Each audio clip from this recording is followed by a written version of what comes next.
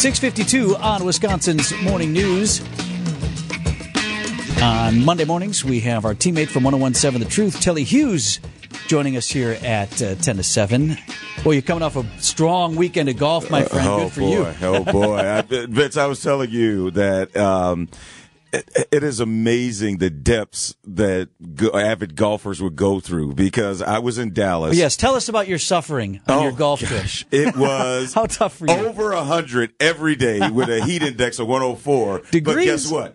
We're still out there. Yeah. I was like, I have no business being out here. Good road trip. But it was fun, though. Well, welcome back. What you missed while you were away, we had Greek Fest, which they moved years ago from the northwest side of Milwaukee to the State Fair Park, because things were getting overrun in the neighborhood, and it got too big for that neighborhood, and they had some problems and issues, so they wanted to bring it into a more secure location here at State Fair Park. And they had trouble again with people late in the night fighting, to the point that they had to shut it down early Saturday. They had to adjust the hours for Sunday.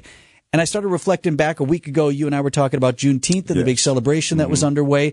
That was, for the most part, in fact, for all of the part, really well attended, so many great reports, and then ended badly again. I mean, is this why we can't have nice things? Like, what gives here? And the thing is, it's so frustrating because it's just a few. It's only a couple, and they're usually young people that want to get into it for whatever reason. And why do it there? Like, that's the thing that I can't understand. If I have a problem with someone, I'm not going to wait until there's a fest where everyone is enjoying themselves to say, all right, here's my time to get you. Right. No, like, so I think y'all want to fight? Go fight. Yeah, go fight. Go fight in the corner where nobody's watching, and then no one cares. That's the problem. And I truly believe that it's just young people trying to use these venues where they know there's going to be a lot of people to settle their differences. And it's a shame, just like Juneteenth and Greek Fest.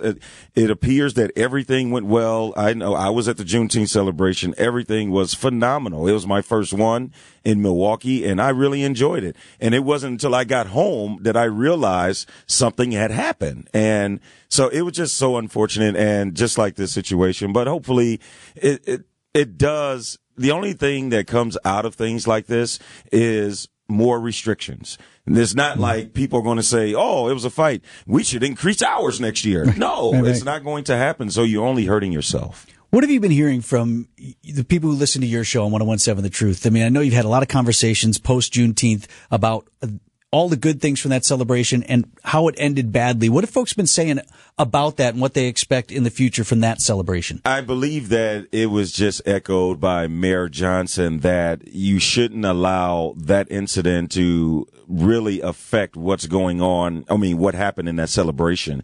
And I don't believe that there are going to be any sort of new measures put in place next year for Juneteenth, but I think there will be an outlet for younger adults to do different things and maybe keep them more occupied, because once again, it was almost as if it was just a crime that happened. It just so happened to fall on Juneteenth. It wasn't a Juneteenth crime. To me, it seemed like that. And so hopefully it's something that you can learn from and not necessarily put more measures in place, because things are just going to happen. I thought there was a very, very strong presence of Milwaukee Police Department at Juneteenth, and everything was going well until, once again, when it was over, a disagreement turned into gunfire.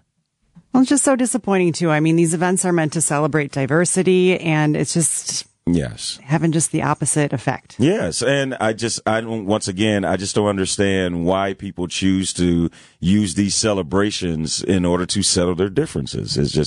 It's so frustrating. But hopefully, when you know better, you do better, and hopefully we'll be able to do better moving forward. This conversation continues every morning with Telly in the Morning on 101.7 The Truth. Thanks, my friend. Good to see you. Thank you. Good to see you.